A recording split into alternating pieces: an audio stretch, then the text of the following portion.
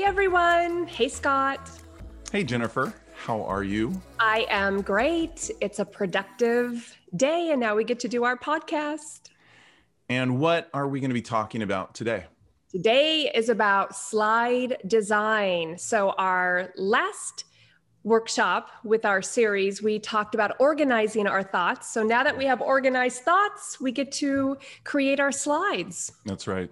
That's right. How do you transition from that step of having the stuff you're going to say to designing stuff you might show? I would say the biggest takeaway around that piece is to think of your slides, if you're going to use slides, to use them to support your message. Yeah. And not think of it as the presentation. Because what I notice with a lot of slides is that they become very heavy with content. They look more like a document. They would be more fitting to be put in the appendix than to actually present and use during a presentation. Yeah, people are so confused, and a lot of it has to do with the language we use. You know, we call our slides, I'm building my presentation, or this file of slides is a presentation. And like you said, it's not. A presentation is an event in time, an experience between people. Yeah. So we need to talk about how to design. Yes, we do. Our slides. Yes. I have an idea that I want to What's that? What ideas do you have? Well, the first step, I would say that's something I learned when I worked at Duarte for many years and watched these world-class designers go through their process, is they would create something they would call either a blocking deck or a shell file. And so after they've got their content, again, after they have the idea of what presenters are going to say, right? Yep. Then they go in and they start creating blank slides and just put placeholder text on the slides, indicating what they think they're going to design on that particular slide. So think of it almost like each slide is like an empty shell from the beach, and you lay them all out.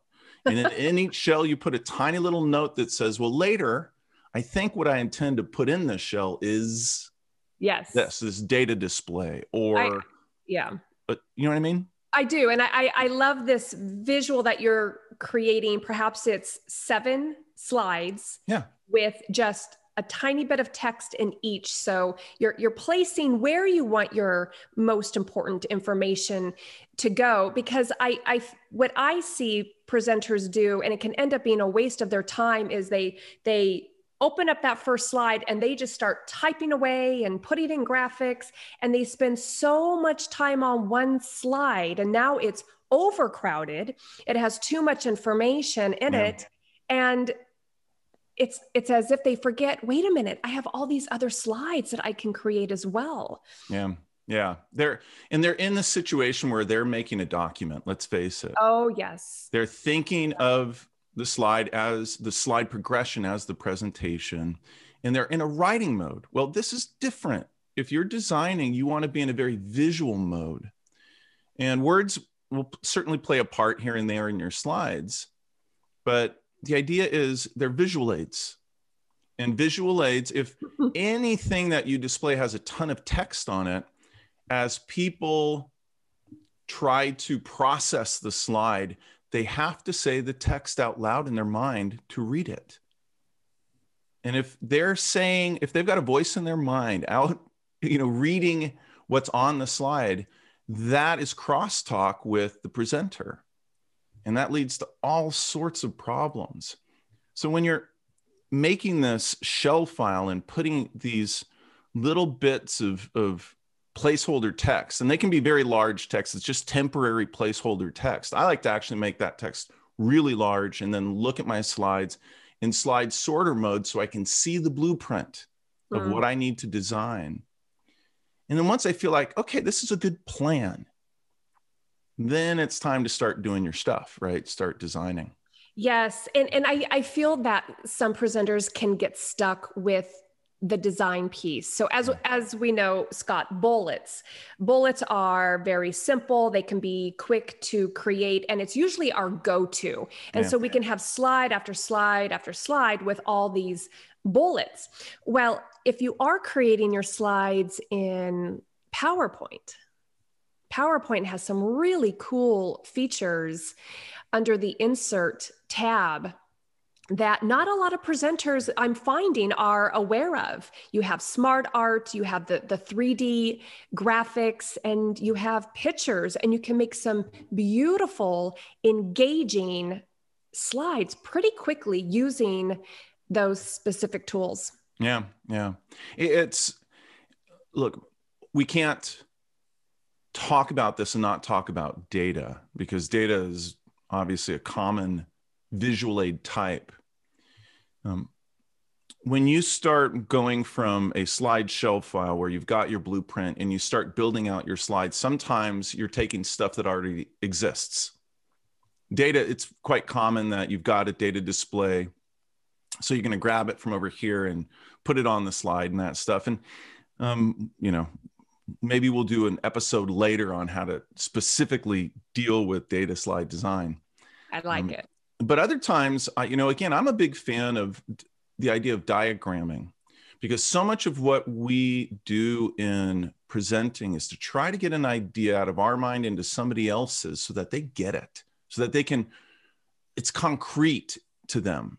And sometimes we're talking about very complicated thoughts. One of the things that I encourage people to do if they're trying to draw a picture of an idea, trying to create a diagram, is go analog, go non-digital, grab a piece of blank paper out of your printer, grab a pencil and start sketching ideas and get a thought of what is it I want to design here? What is the picture of this idea? And once you have that, then jump back into the slideware to recreate it digitally. I love that. I like that technique, because for folks that are creative, I feel that that's a really good outlet, and it's the opportunity for them to really think through their content and be creative. Now, for the folks that aren't creative or as much,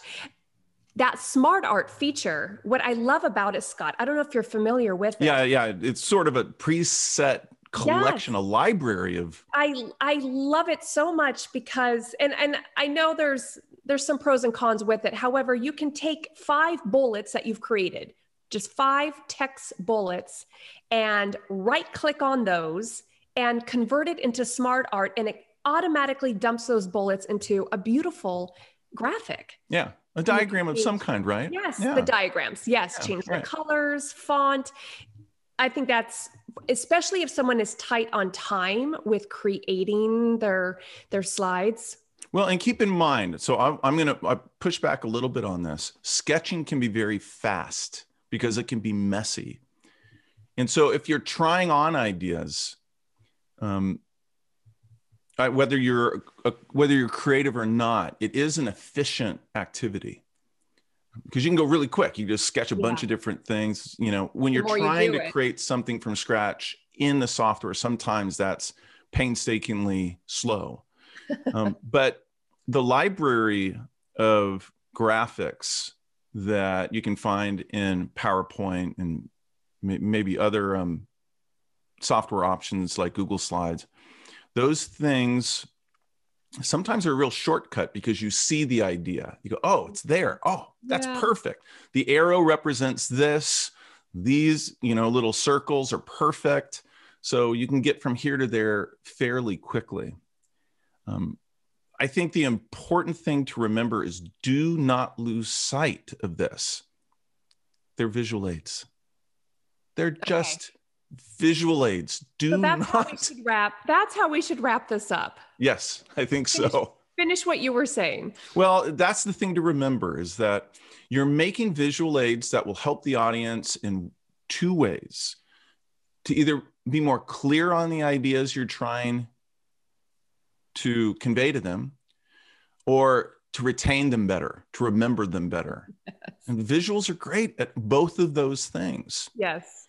Other than that, you've got to let go of the sort of the cultural attachment to slides. And this idea that we have to have a slide up all the time, it competes with you. Mm-hmm. Just let it go. Let it go. Be brave and let it go. I'm going to add to that piece that when we are creating the slides, we need to make sure we're not creating a teleprompter for ourselves. Right. So we are literally putting in complete sentences, complete paragraphs, and then we just read the slide to the audience. An audience does not want to be read to. No. They shut down. No. And so that is not the purpose of our slides either. Yeah. Okay. So what are we talking about in our next episode? The next episode is how do we now practice? How do we prepare to give our presentation? Yep. All right. Okay. Jennifer, good work. You too. Was that a continuation of your productivity today? You better believe it. Yeah, I think so. Always the podcast is. All right. See you later, everybody. Okay. See ya.